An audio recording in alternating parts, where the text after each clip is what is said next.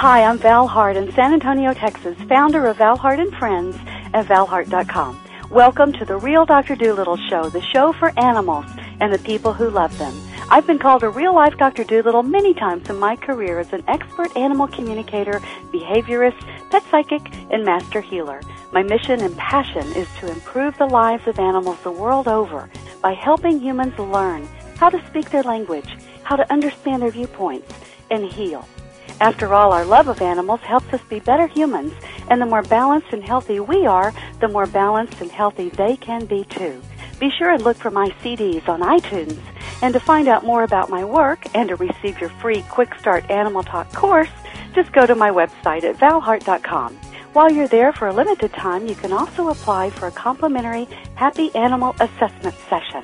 And if you want to learn how to be your own Dr. Doolittle, check out the world's first complete Animal Communication Made Easy system available now on my website at valhart.com. Thank you and enjoy the show.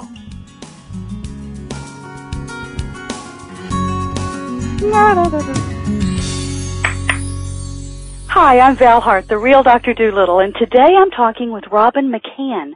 She's the author of a wonderful book called The Opal Within Us. It's all about stories of her amazing animals on their ranch. The stories are all personal experiences over their years. And there's a little bit of background on their ranch. It's so amazing what you do, Robynn. You actually take in animals that were not wanted by others or are being sold because they're near death or malnourished or have been abused. And you made a book out of their stories, and you're sharing their messages with us. So welcome. Thank you so much for being with me today. Well, thank you for having me. Yeah, one of the messages that you shared that really touched my heart is this, and it's from Reggie, and you'll have to tell us who Reggie is in just a minute. But the message is this. My message is the same as all in the animal kingdom. We are pure love. Treat us with love. Allow us to do our jobs, as we are all here to do a certain task. Believe that we can communicate. Believe that we are energy and we're here to make a difference. Even after we leave, we can still be of assistance. We can be heard. And anyone can hear us. They just have to train themselves to be still, to be quiet, and to connect with the energy of the universe. There is so much to learn from the animal kingdom. Size and species does not matter. We all have a journey and a purpose, too. So, Robynn, tell us about Reggie. Who's Reggie? How did this come about? Well, Reggie is a dog on our ranch, and he was was a small Jack Russell. And even though a lot of the stories in the book are farm animals, goats and sheep and llamas, there are a couple of stories in there for the dogs, and it's because they're a part of our family as well, and they enjoyed the fellowship and the entertainment of the animals on the ranch. And so I think they communicated a lot together, too, as far as their jobs and the things that they did. And so some of the dog stories are also included in the book, even though it's, on our ranch. And Reggie ended up being a pure delight. And you expect, just like the rest of us, we expect that these dogs are going to, live with us for 13 years, 15 years. Our cat's, 20 years or something. And so we just went about life and didn't think much. He was only 6 years old, and we took off and took a trip down to Arizona, and my daughter was staying here at the house. And so she called us the very next day after we'd gotten down there and said that something had happened to Reggie, and he was playing, and as he was running and going to catch the ball, something snapped in his back, and down he went. And so we ended up, she was just, of course, hysterical, calling us on the phone and telling us, he's hurting. He's, really hurting. Yeah. So I made the phone calls to the vet, told them there was an emergency coming on. Went to the whole thing, and we were just on the phone all the time. Mm-hmm. Yeah. And it immediately just sank our hearts because we weren't there. And, our daughter was here, and she was perfectly able to take care of him, but it really was hard because he was my husband's dog, and we were away. And something happened to someone that we love, and we're not there to hold him and love him and everything. Right. So we couldn't focus on anything at all. So we ended up waiting for the phone call from the doctor. You're sitting there for 2 hours, 3 hours waiting, what's going to happen? What's he going to do? And you're thinking, and we're already planning, okay, what happens if he has to be put down and we're not there? What happens if, So we ended up talking to the doctor, and we had a few choices of what we could do. And so she said we wouldn't know for 24 hours. So we thought, you know what, we're not going to, we told them authorize the test and all that kind of stuff, and we decided we were going to make the trip back. It's a 10-and-a-half-hour trip. So we drove all the way back to Northern California all night long so we could be at the veterinary hospital at 10 in the morning when she was supposed to call us and let us know what was happening. Wow. And so she called us when we were about a half hour, and she was trying to tell us what was going on. We said, we're going to be there in a half hour. And she's like, I thought you were in Arizona. We said, well, we couldn't sleep, couldn't do anything. So the story describes our entire journey all the way home. Yeah. You look out the window and you have those moments when you drive home, you go, did I stop at all those, stop signs? Were the signals all green? Well, that's how our whole trip was. We wanted to chat with each other, but we knew we were both experiencing our own pain, and we were reliving our life with Reggie, the moments we had, the things that we knew, that he did for us, the pleasures he had, just because we didn't know. Yes. So when we got there, we found that we had to go ahead and put him down. I'm so sorry. Yeah, and that's one of the things that my husband and I talked about because of my work with energy work and with Reiki and with some of the other types of healing modalities that we have. I told him I was willing to. If he had to be in a cart, it ended up being a spinal injury, and he would not walk. And so, depending on further tests, we talked with other doctors and stuff, and they just said, it's just not going to happen. Yeah. And so we went ahead and made that decision that we would go ahead and put him down. And it was so hard because we walked into the veterinary's office, and they bring him out, and they were telling how much love he was, and he never tried to bite them, even though they could tell he was in pain.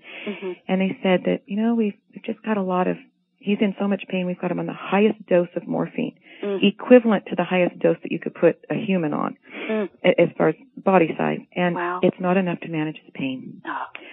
So we had a choice, and so we did. And so it was right there, that moment. So we called my son, had him come down, and my daughter, of course, was there so we could all say our goodbyes.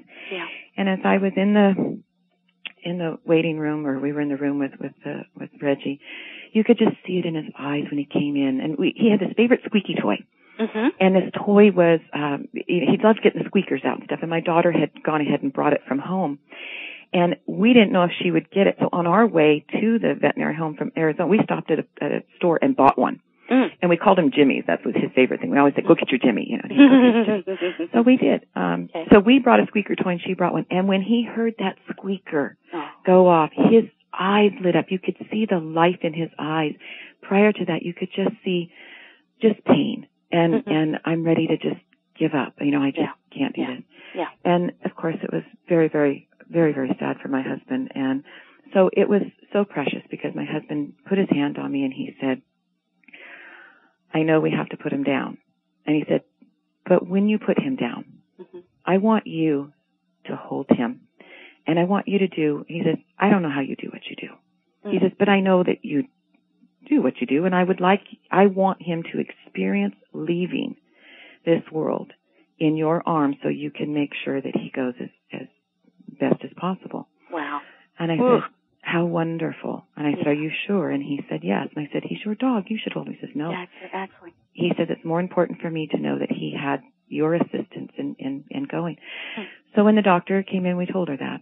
And so we let him go. And I actually was helping, doing some energy work with him. And just before he went, there's time, people say you can really see into an animal's soul through their eyes, and I firmly believe that. Yeah. And I saw into one of my sheep's eyes, one of my goat's eyes, and this story of Reggie, as he was getting ready to go, I looked into his eyes and saw that deep soul. And for a moment, I questioned, is he telling me, save me, don't let me go? And I just, and the vet was there ready to, do the euthanasia, and I'm like, oh, this is just, I don't know. And I just said, let's go. And so I helped him leave with wonderful healing energy, that he could leave his body with grace and pain-free and move on. And so it wasn't until later after he had passed, we started walking out the door. And, they had these automatic doors walking out the vet and stuff. We're all still in tears and all that kind of stuff. And as we're walking out arm in arm, my daughter put her arm around me and she says, Mommy, you know what Reggie told me? Because my daughter can communicate with the animals as well. And this is Erin? Yes, Erin, yes. We had given her and Joshua a moment alone with Reggie, too, because they were close. And so she says, you know what, she called him Monkey. She says, you know what Monkey told me when I was with him? I said, what? He said that he's going to be the last chapter in your book. Oh. And he is to finish it. Wow. So that's why the chapter of Reggie is called Reginald, the Last Chapter. Oh, wow. Although he wasn't written last, he told me he was the last chapter, or told her. And basically what that was for was to say, you can't keep writing chapters. You got to end it somewhere. And I have passed, and it's time. This is the last story, and you need to finish your book and get on, because the world is waiting for these stories and waiting for these messages. And if you don't finish the book, they can't get out there. Right. So it wasn't until about a month, actually a year after he had passed, that he actually came to me to finish the last chapter. Wow. So even though he was the last chapter in the book, he had to do his little tidbit too, because I did communicate, the stories are telling of this whole story about Reggie is this, our whole time with him. It's not stories before he died. It's the whole saga of, from the time we hear of the news of his accident to how do we deal with the loss? How do we deal with the pain? How do we deal with these decisions, the emotions and each other? And then now how do we deal with the fact that he's, passed? And there's a wonderful part about how the other animals, so it's up to you if you want me to, go into that as well, or you talk about other stories later. This is all wonderful. Just keep going. Well, there was another, after Reggie had passed, we told him we wanted to take him home to bury him. So, of course we did, and, the other dogs didn't get, I firmly believe that animals need to say their goodbyes as well, because they truly grieve for their companions. And so we brought him home and laid him on the floor in the laundry room and brought in the lab and the Dalmatian and had them say their goodbyes. And it was truly remarkable to see the different way that these two other dogs grieved. The Dalmatian refused to look at him. He actually turned his back to him and looked the other direction. The lab sat there and looked at him from a distance and shook. You could see his entire body just shaking. And my husband was standing at the slider, and he was in awe of what these dogs were doing. Wow. And then finally the Dalmatian would turn a quarter turn and kind of turn his head over to peek at him and go, yeah, he's still laying there still. And he'd turn back around and not look. And then the lab started whimpering and actually like licking his lips in just, he's gone, he's not moving. And then both of them, in their own time while he was there, went over and sniffed him and licked him and said their goodbyes. And then we, of course, took and went to, bury him. And so my husband wanted to, when we bury our animals, we always like to plant a living tree in memory of them. And so he ended up with a nice green, evergreen tree. And my husband said, well, we probably shouldn't let them, see us bury him. I said, they're fine. They've said their goodbyes. They're not going to, dig it up or anything. So we buried him, and both the dogs came over and watched, and they, okay, goodbye. And they went off and played, picked up their ball or whatever, and off they went. It was like, okay, it's done. We said our goodbyes, and, that's the way it was. Right. It was just truly amazing to see how the animals said their goodbyes as well. But I really felt it was important for them to take the time that they needed. And recognize when they were finished saying their goodbyes. Yes. So then later, Reggie came back, and it was amazing. I was down in Arizona by myself to write on the book. I went down there for a week so I could work on writing my book. And I thought I heard Reggie's voice come to me. And when he was alive, these blackbirds would dive bomb him. And they'd wait in the mulberry trees, and as he would run by to play with his ball or something like that, they'd dive bomb and just barely skin the top of his backside. Wow. They never hurt him or anything. It was just and they never did it to any of the other dogs. He was their favorite, and he just loved it. I'm down there in the desert of Arizona kind of thing, and all of a sudden there's these two blackbirds perched up on the block wall that I was at on the river. Wow. And I knew, and I just, because I thought I'd heard Reggie, and when I saw those two blackbirds, I knew that was Reggie's sign to me that, this is me talking to you. Wow. This is me. You're not thinking this. You're not making it up. This is me. Yeah. So then that's when he came to me, and the rest of the story of that last chapter of his communication, which is what you read. That was the end of what he said. And so these animals are very, very powerful in their messages to us, not only in just their actions, like us being able to see that they grieve and they say their goodbyes. And it's important for us to treat them as if they need that time. Yes. It's not just, this one died and we'll just go take it to the vet and let them dispose, or, we'll bury. A lot of people, self-bury or whatever, which is fine. Right. But they also need to recognize that the other animals need to say their goodbyes too. And so through this process, we were able to witness, again, that the animals are grieving and saying their things and then they move on, or that Reggie can come back even after he's been gone and communicate with me and share with me. Yeah. And give us lessons. That it's not just while they're with us, it's after they've passed on. And many of the stories in the book are lessons while they're alive, and then they have come back and chatted, as I say, with me after the fact. They're just still always there. So it's wonderful. It is wonderful. And so what you did, and you tell about the story, about how you came to create and have your ranch, and you call it the Almost Got It All Ranch, right? And how y'all moved there from the city, and the children wanted to move into the country and have animals.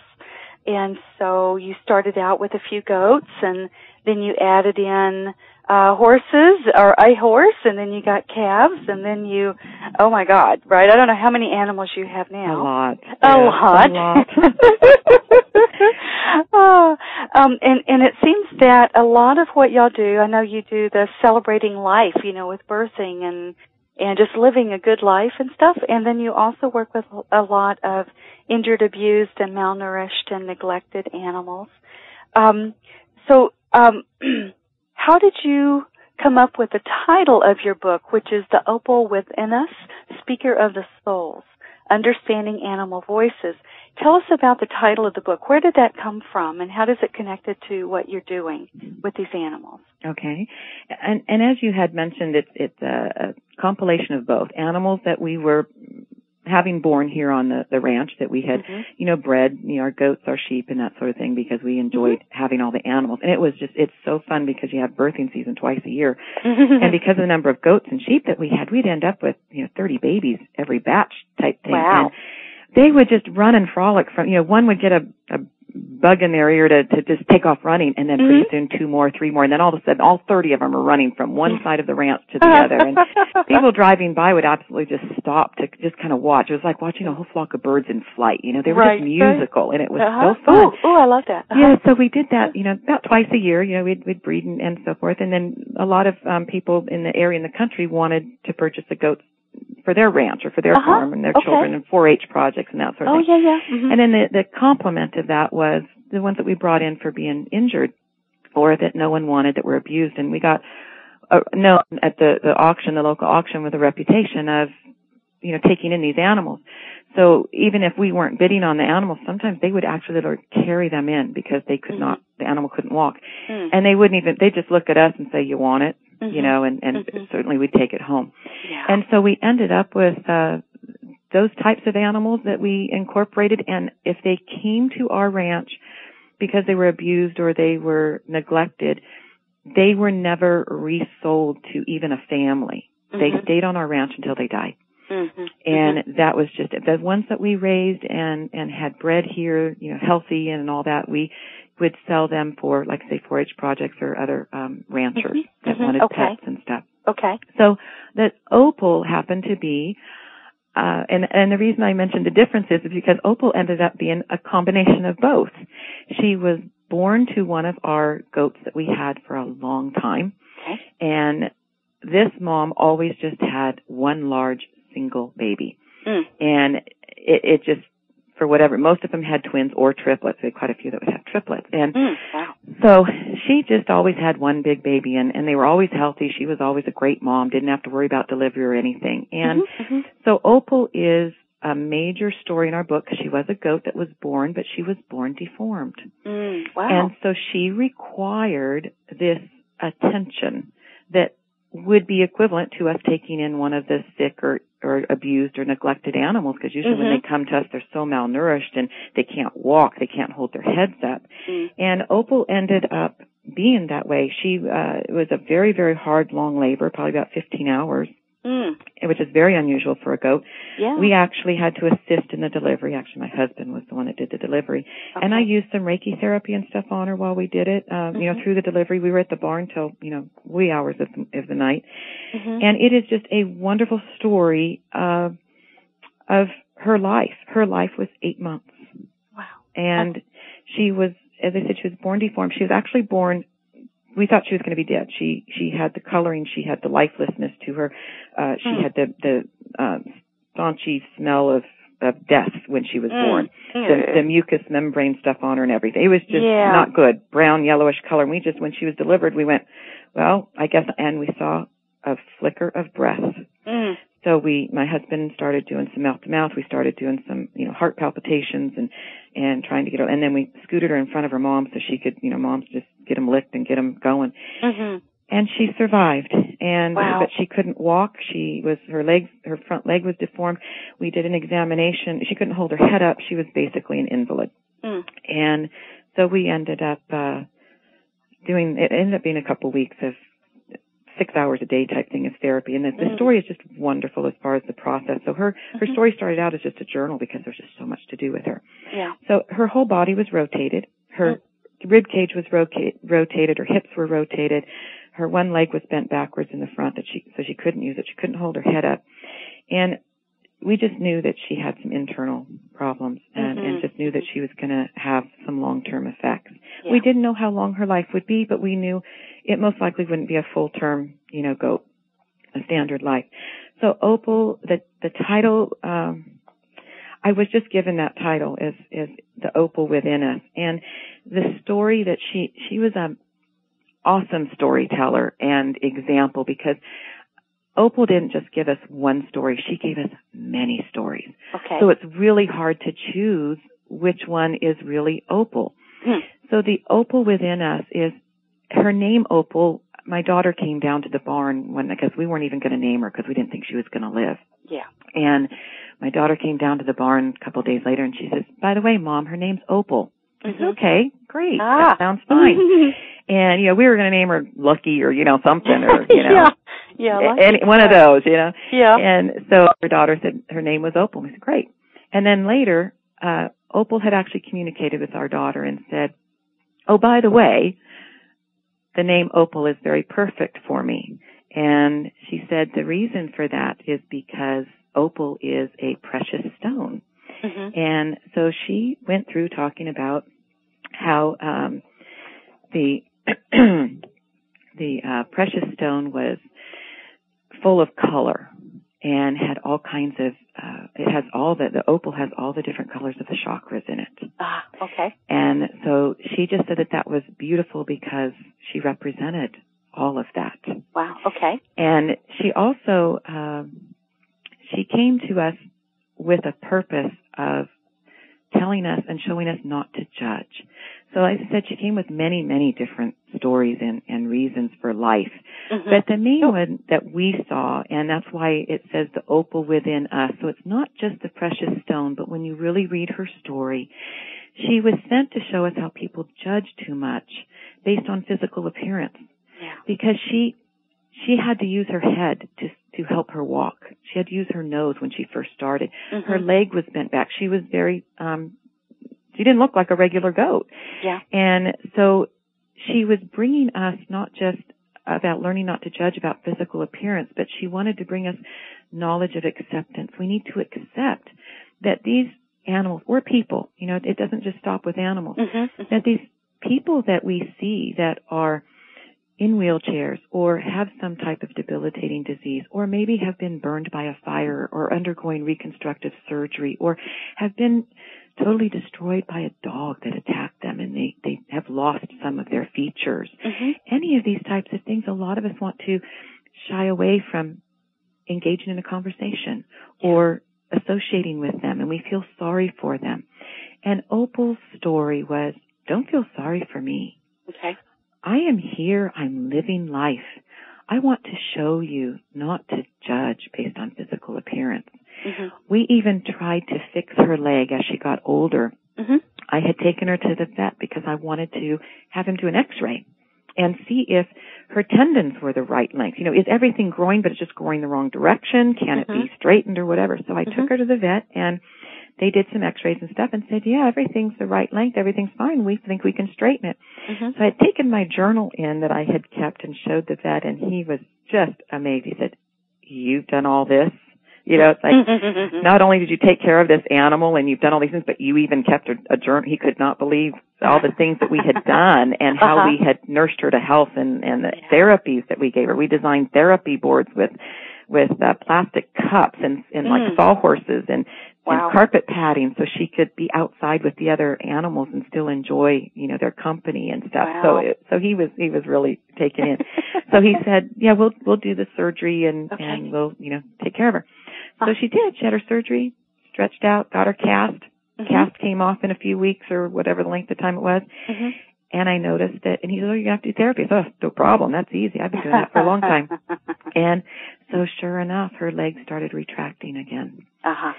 And it wasn't until later, after she had passed, that she actually communicated with me. And one of the things that she said was, you tried to fix my leg. You had surgery. You did what you could mechanically and in this world. And she said, but it wasn't meant to be. She said, I was meant to be that way so that every time you saw me, you would remember not to judge. Yeah. That's why I'm here. They have journeys. They have purposes. And she said, it's when we don't judge that we learn to accept. And so that's where the knowledge of acceptance in her lesson came in, is when you have knowledge of acceptance, you automatically don't judge. Yeah. And so the opal within us was also, you know, people think because they're confined to a wheelchair or because they can't, you know, they've lost their legs and they can't swim like others, or any kind of not out of, you know, whatever's not the norm, you know, you're just not like everybody else. She wanted us to know that that she still lived. Yeah. She said, I didn't get shortchanged with anything. This is my purpose and my journey, and I've accepted it, and I'm, you know, shouting it to the world. Yeah. This is how I want it to be. So her message was, even though I'm different physically, she wanted to be sure that we knew that she lived and she didn't miss out on anything. She teaches us that when we accept, we aren't judging. It's just not possible. Right. Acceptance just trumps judging. Right. And she says people shouldn't feel sorry for someone, you know, who looks different or who has special needs or certain diseases. She says it's what's inside their soul and their heart. Yeah. And she explained that the acceptance pushes us past the judging, so we see them for who they really are. Yeah. And her purpose, she said, it wasn't to overcome my physical limitations, but my purpose rather was to teach others not to judge. And as long as we saw her limitations, we would think of acceptance, not judgment. And then there was also lessons from her mother. So not only was it just Opal, but Opal's mother, Olga, I know it sounds kind of confusing, Olga and Opal, but she taught us about accepting and not judging as well, about the judging and not accepting, or accepting and not judging. Most moms, you know, would have abandoned their babies. If they can't get up and run and, you know, get out of danger or keep up with the crowd, they get left behind. And Olga wouldn't do that. She stayed with that baby in the barn. She wouldn't go feed with the others or graze. And Opal couldn't walk. She couldn't go anywhere. And so Olga, I'd bring her food to her and she'd eat right there, and she never strayed. She was just the most dedicated mom. She ate with her baby. She stood there, laid there for hours. And so Olga taught us, that we have to stay by their side, whether it's the animal or whether it's our child or whether it's our parent or, the person that is in need physically or in need emotionally. Don't judge, accept, and then stay by their side. Even if they can't do the things that you can do, they need to know that you support them and that you're not going to just cast them aside. We have to give them that support and not feel sorry for them, accept them and welcome them. And so that was, the support that her mother, the lesson that she taught us too. I mean, she could have easily just wandered off and left, and said goodbye, figure it out. Yeah, most animal mothers do. If there's something wrong with the baby, they know it's not viable and it's a danger and it's, and they take action. So. Yeah, they do. That's amazing. There's something else that, I don't know, I can do a quote out of the book. It's really, quick. I know you had read the one about Reggie, but it's right along with Opal as to also one of the things that, so for the Opal within us, though, as far as the title, it comes back to she wants us to realize that within us, all of us have the ability to accept and not judge. And when we do that in our heart and in our soul, then that's when we realize that we have made a difference. Yes. And so I wanted to read this because I found this too, and it helps us. I mean, so not only is there the story about acceptance and not judgment, like I said, she has many different things that she teaches us.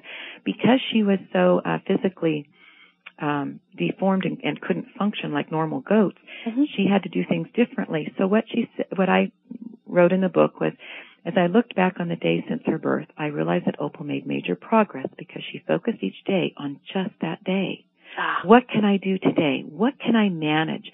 What can I learn? What can I practice? By focusing on just one thing, she was now walking. She figured out a pattern that worked and wasn't worried about whether she was going the right direction or doing it right. As a matter of fact, when she first started walking, she walked backwards. Her first steps were backwards. She was pushing with her nose. She didn't have the other front leg to use, so she figured out, I got to go somewhere.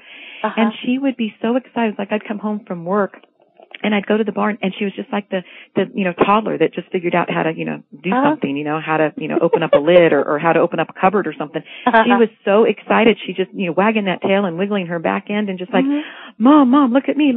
And I came home and she just all of a sudden just started showing me, and she walked backwards. I'm like, oh my goodness. And I didn't care she walked backwards. She was walking. I was like, I don't have to pick you up and carry you anymore. You can move. You can go places. This is like, wow, it was amazing. And so that was what I was referring to, is she didn't care that she was walking in the right direction or that she was going forward or backward. She was walking. Wow. And so that's part of the lesson that she gives to us is just do something. Don't worry about, is it right? Is it the right direction? Makes a thing. So then she continued where she said she didn't care if she was in the right direction. She was doing it right. She knew she was moving. Yes. And then in her communication, Opal had communicated with my daughter and said that she would dream walk. Ooh. And she said I would practice it outside my own body. She would watch all the other animals. She'd watch how they walk. She'd watch how they run. She'd watch how and then she would take that into herself and do it in her dreams. And that's how she taught herself how to walk and how to do these things. Wow. And so so she says, I didn't lay around or sulk or wish. She planned and then acted. She's a true example of living in the present moment. By being present, she was able to stay focused and direct her energy to one task. Focusing her energy got results. She could now walk forward and in circles. Oh, I love that. So it was another lesson to us. And so even while we're doing all this work and in the middle of therapies and in the middle of things, you can sit there and realize that all she did was say, I need to learn to walk, and focused herself on how do I do that? Yes. And then once she learned to walk was, okay, I've got that mastered. What do I need to do next? And what else do I want to do? I love that. So they can really give us these lessons of helping us in life. It's like, okay, I need to change my career, or I need to change where I live, or I need to change where my mother is living. She just can't do. What do I do? Yeah. Just focus on one thing at a time. Yeah, and what a great lesson. Yeah, what a great lesson for all of us. Live in the present moment, stay focused on the task at hand, and direct our energy to that task. And I also love the dream walking. Yeah, that's something that I actually teach my clients and stuff to do, and you probably also do some of that. I love that. It's a great concept where we actually take it internally, and we create it in our own being and see it in our own mind and work through it. And then it's like that's how we train ourselves. That's how we manifest it. It's how we connect with it. It's wonderful. It is. It's a wonderful experience, that's what Opal had told my daughter, so it wasn't like we just, came up, that was the word she used, dreamwalking. Yeah, I love that. It's a great term. It's great when you get those kind of confirmations from the animals when you think that something isn't, it's like, did I hear that right, or what is that about? And then it gets put in perspective and stuff, Right. And kind of like later, with Reginald, the little Jack Russell, when he came back and was talking to me later, in that time when I was in Arizona and the blackbirds came and I finished the story, he had brought back up to me, he said, I know when you saw into my eyes and into my soul that for a brief moment you questioned whether you were doing the right thing. Yeah. And he says, I know it's been bothering you because you've always double questioned whether you did it right. He said, you did. Yeah. He said, I was not meant to stay. He said, I needed to go. He said, so rest assured, you did do the right thing, and I did need to leave. I'm really glad you said that. I know so many people when they're at that point with their animal, and it's time to, you're either going to give them death with dignity and put them out of their misery, or maybe there's that still spark of hope. I think we all go through that moment where we doubt.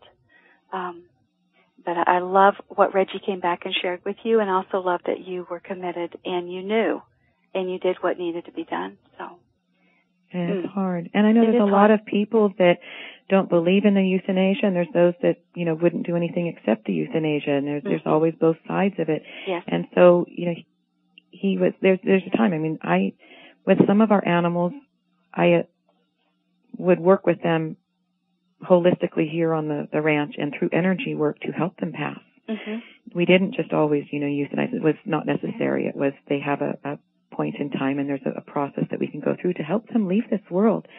And then there's times you can't. And I think we can apply that to ourselves when we're looking at, decisions with our own family and loved ones, do we keep them on a respirator? Do we keep them on, machines? Do we keep them medicated? Right.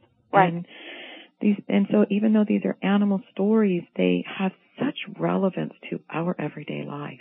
Yeah. And how we can put that into perspective to how can that help me with my business or with my social life or with my career or with my spouse. Right. It's amazing. Right.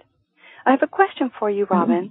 I know your book, it's all these wonderful stories about the animals and their messages to us and quotes from the animals themselves, and it's about direct conversations that you've actually had with them. Is that something you've always known you could do, or do you think others can do it as well, learn how to hear and talk to their own animals? Yes, I'll answer the second question first. Yes, it's something that everybody can do. Okay. But the second or the first part of your question, no, I didn't always know I could do this. Okay. Some people, there's, communicators and psychics and healers that they know they were born with it. And some of them will even say, I didn't know what to do with it. It scared me, or I had to suppress it. And then it wasn't until a few years later. And others say they were raised in a family where it was welcomed and their grandmother and their mother, was able to. And so it was just a very open thing.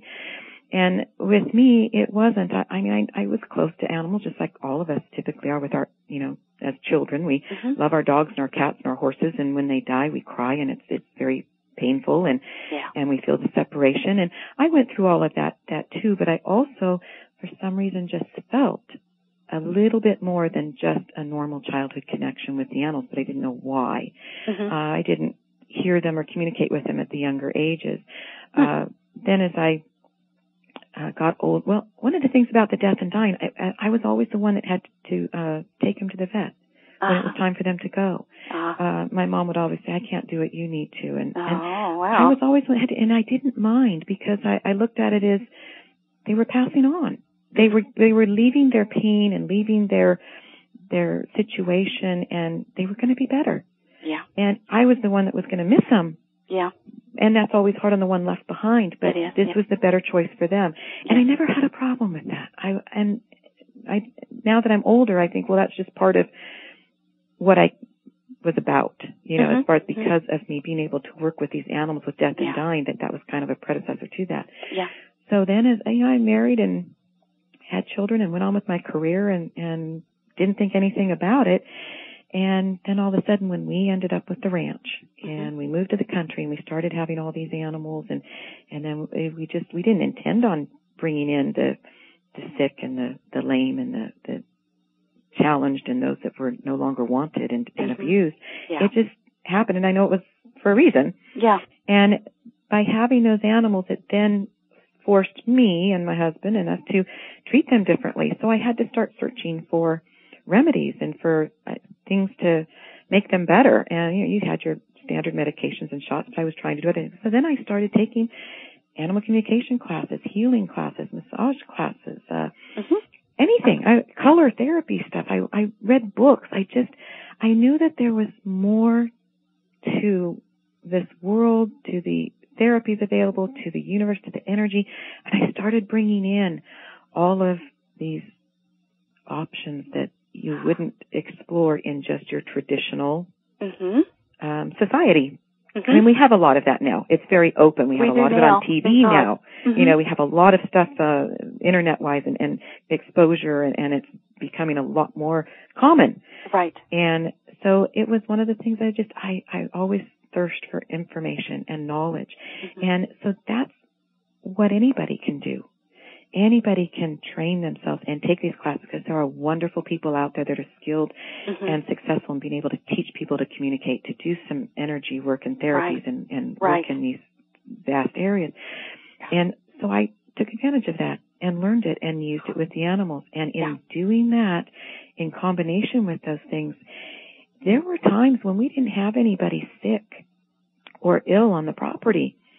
And I was feeling like I was not necessarily getting rusty, but I was like, I need something to work with. And I would walk out to the field and I would open up my arms and I would say, who wants to volunteer? Oh, wow. I need someone to be sick. I need someone to volunteer because without it, I can't practice.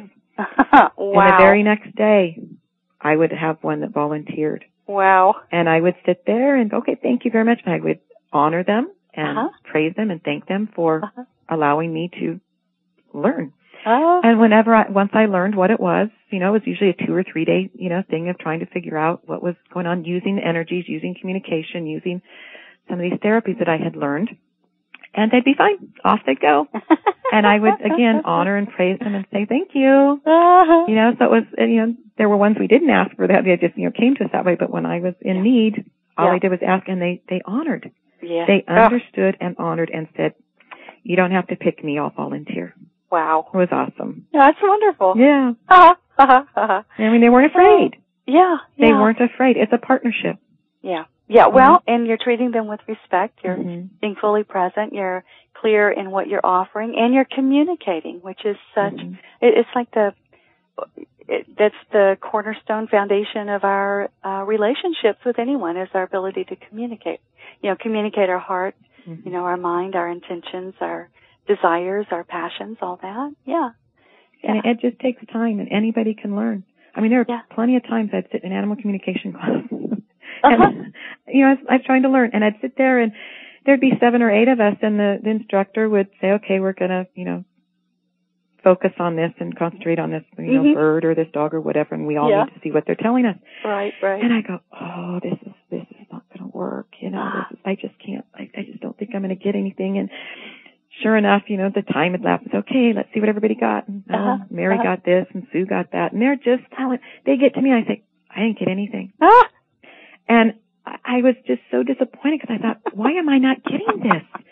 What's my mental block here, or whatever? All these other people got something, so it must work, but not with me. And it took me, many times to realize that I'm not one, and to this day I can't, and I don't know if it's going to change later, but I hear them. When my energy level is at a certain vibrational level, which is where it needs to be on their telepathic, their energy level. I hear them. And I recognize their voice, and I just know that they're there. Yeah, you know. Exactly. I cannot, to this day, go walk out in my yard or go see someone else's cat or dog and tell them what that animal is saying. It is not something that I have been able to do yet. So even though I have listened to these animals and I've communicated with them, so part of what I want to let people know is you don't have to do everything. Yeah. You know, that you don't have to feel that, because I struggled with it for a long time. It's like, how can I sit here and write a book? How can I hear all these animals? But I can't walk out to someone else's yard and they can say, you know, I'm having problems with my animal. You know, they're not, you know, doing this or that. What do I do? It's like, I don't know. And for the longest time, I struggled with that. How can I say that I communicate with animals and not be able to tell someone what's wrong with their animal? But that's not my purpose. My purpose is a totally different purpose. Maybe later, you know, maybe a year from now, 5 years from now, I will, you know, experience that and grow. But I can hear them. And once they tune in and connect with me, then I can communicate back and forth. Well, we have these wonderful conversations in my book. They talk to me, I talk back. But it's not the same as someone that is a animal communicator that can actually, you know, just do this over the phone. There's many of them that can. And well, you know, that's actually what I do. And I teach people, I teach students how to communicate, and this is actually one of the things that a lot of students really struggle with. You know, it comes in at certain times, and they really have to learn how they receive, you know, and then how the art of the conversation and how to connect with other animals. And you know, that's one of the things I work with my advanced students as well. So, you know, you're in good company, and the truth is that you do communicate. You are connected. You do receive information. And sometimes it doesn't come when you want it to. Sometimes it simply comes when it's time. Oh, absolutely. You know, and when you're connected. In several of the stories, I'm driving my car. And one of the stories was I'm driving my car and I have my radio on smooth jazz, and all of a sudden my German Shorthair chimes in. Right. Exactly. And it's like, where'd that come from? so that's the thing. I had to get over the fact that I don't need to be at that particular point where I can just initiate a communication with an animal anytime I want. So part of my message to people is don't give up. You know, don't feel that because you want to do a certain thing, whether it's communicating with animals or whether it's being a educator for something else, or whether it's, you know, specializing in whatever any you form. choose to do. Realize that it is an ongoing process, and that whatever level you're at, whatever gets, honor them, respect them, welcome them, thank them. And so I am so thankful for the types of communications I have with my animals. I mean, my llamas chime in all the time. I was on a walk. One of the stories, it was so comical when you're talking about how you do this. I wanted to take my llamas on a walk, so I had to load them in the trailer, and I have the main llama that is like in charge of the whole group, you know, and he's just wonderful. He's a walker. You can put a pack on him. He goes out, you load up his pack, and he hauls the trash back, you know, kind of thing. And he walks through water. He does everything. Well, my other llama wouldn't do that. He wouldn't even load in the trailer. You could hardly even halter him up. And for some reason, I decided I was going to attempt to take him on this walk. Well, we're at home with the trailer, and we had to back the trailer up to almost like a dirt pile so that we didn't have to, so we could load him easier and he wouldn't be, you know, afraid to step up. So we were trying to make it an even level. We actually had to winch him in. There were three of us. It's like, you're going on this walk, I don't care, we're going to go have some fun. So we took the one llama in to show him how you walk in, and the other llama just wouldn't do it. So we, you know, actually put the one end of the rope in the front of the trailer, and then we tied it to his halter, and we just started winching him in, and we were pushing from his back. We didn't have to worry about him kicking. They were fine and spit. You know, they didn't do any of that stuff to us. So we're pushing. There's three of us trying to get this llama in with a winch, and I started going, how am I going to get him back in when it's just, you know, my daughter and I later? There's just us two women, and we're just going to be, you know, we're going to be at this lake, and we're going to be trying to put him back in. How are we going to do that? Good question. So we decided, well, we're still going to go anyway. So we took off and went on our walk, and as we're coming back and we're getting close to the trailer, I'm walking the llama that doesn't load, and my daughter's walking the one that's perfect. And so I just sent a message to the llama that Jack is his name, the one that knows how to do everything. I said, Jack, I don't have the energy, I don't have the strength, and I don't want this to be a long process. You need to tell RB how to load. Mm-hmm. You just need to tell him this is how it's done and this is what you do. Mm-hmm. So sure enough, my daughter took Jack and just walked him in the trailer. Uh-huh. I took the other one, and he just went around the corner, and he just walked right in. And I mean, 3 hours earlier, we were winching and pushing and tugging and pulling, and he was fighting and putting on the brakes. Oh, yeah. And so as we get back, and then I thanked Jack. I said, oh, Jack, thank you so much. You know, you made this so easy and so enjoyable and all that kind of stuff. Yeah. We get back, unload him, put the trailer away, and so we're walking through the field. All of a sudden, I hear the other llama, RB. He says, by the way, next time you want to tell me something, don't go through someone else. Just tell me direct. He says, I would have listened. He says, I can hear you. I know what you're saying. He says, so next time, don't tell Jack to tell me. Just tell me. And he says, by the way, thanks for the walk. It was wonderful. That's great. Absolutely wonderful. So I came to the understanding that being able to hear them and communicate with them and have this relationship is wonderful because I can understand all these lessons and stuff. I don't have to be able to, you know, solve someone's problem, and there's plenty of people to do that and to help with that. And it gives me something to strive for yet still, too. And Absolutely. what it gives us to understand, we don't have to know it all at once. Yeah, it's a process. That's the process. Yeah, and so that's my next goal, is not to do it in the next week or whatever, but that's one of the things I still need to train myself because as you're asking, can everybody do this? Yes, some of us are born as, you know, natural animal communicators or other types of healers. And others of us, you know, it is available. We just have to access the resources. Believe, trust, and practice. Yes. And just keep going. And that's, you know, I've had this wonderful experience with what I have and the trust and, you know, just asking and the animals providing and the stories and the help and the lessons that I know it's just a matter of time of me allowing to progress further. Yes. Robyn, we're running out of time.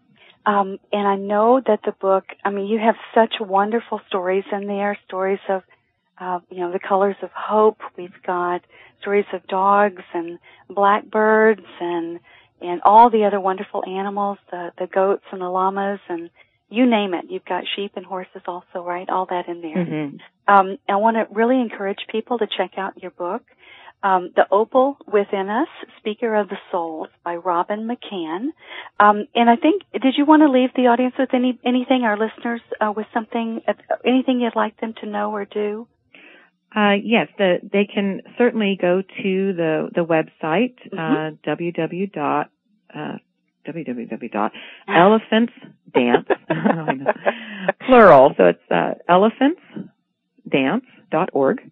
Okay. And they can go there, and this website is beautiful. It was designed by my daughter Erin, and there's a picture gallery of all of the animals that are in the book. So wonderful. You can see color pictures of the goats and the sheep and the llamas, and there's stories, links to go to other places, and there's also, of course, a place to purchase the book. Excellent. And there's a couple sample chapters, too, full chapters out of the book that you can actually read before purchasing. Oh, people will love that. Yeah, it's a nice little thing. So just be sure to click on the part that says, you know, read sample chapters and read those and then continue on. And the website is the best way to contact you, is that right? Yes. It'll have the email address there, and there's a section where you can just put contact us, and you can type in your question or type in something else. If you want to have me come speak, I'm doing a lot of stuff on death and dying because a lot of the animals have gone through that process, and I've worked with them through that process. Yes. If someone wants to talk to me or ask questions about the death and dying with the animals or how to do it, I can certainly, you know, point them in the right direction or help giving them some ideas on that as well. I love that. That's so needed. So let's give everyone the web address one more time. It's www.elephantsdance.org, O-R-G. Let's do it again, elephantsdance.org, elephantsdance.org. I hope everyone goes there and checks it out and picks up a copy of this wonderful book. You won't regret it. It's so sweet. It'll touch your heart. It'll move your soul, and it'll connect you with the opal within you, right? Mm-hmm. I know I feel very touched and very moved by what you're doing, and I appreciate all your hard work. I think you had one more quote from Opal, and now that we know who she was, this will make more sense to us, I think. Do you want to share that with us before we call it a day? Sure. Go ahead. Opal said that she wanted to make sure that we knew that there is love between friends, human and animal. To us, we are one. We live in a kingdom where hope, grace, unity, and love surround us each day. She passed on these elements of forgiveness, faith, guidance, trust, and the uniqueness that one's heart and soul makes the physical body healthy. She said, my time was short but well lived, and yes, with my physical difference, I lived. I truly lived, and I am still living within you. You gave me the ability and strength to live, to teach, to share with you as a healer. We in turn heal ourselves. It is now my turn to heal you. Remember, it's my purpose to be present with you as you journey on and complete your purpose. Oh, I love that. Yeah. Beautiful. Yeah. Thank you, Robyn. You're very welcome. Thank you, Val. It's been a pleasure. Wonderful. Yeah, thank you so much. I've enjoyed it so much. And again, everybody go to elephantsdance.org. And by the way, your book is also on Amazon. I forgot to mention that. Well, thank you, and I'll catch up with you later. I'd like to find out more about what you're up to. So okay. Please, thank you. Bye.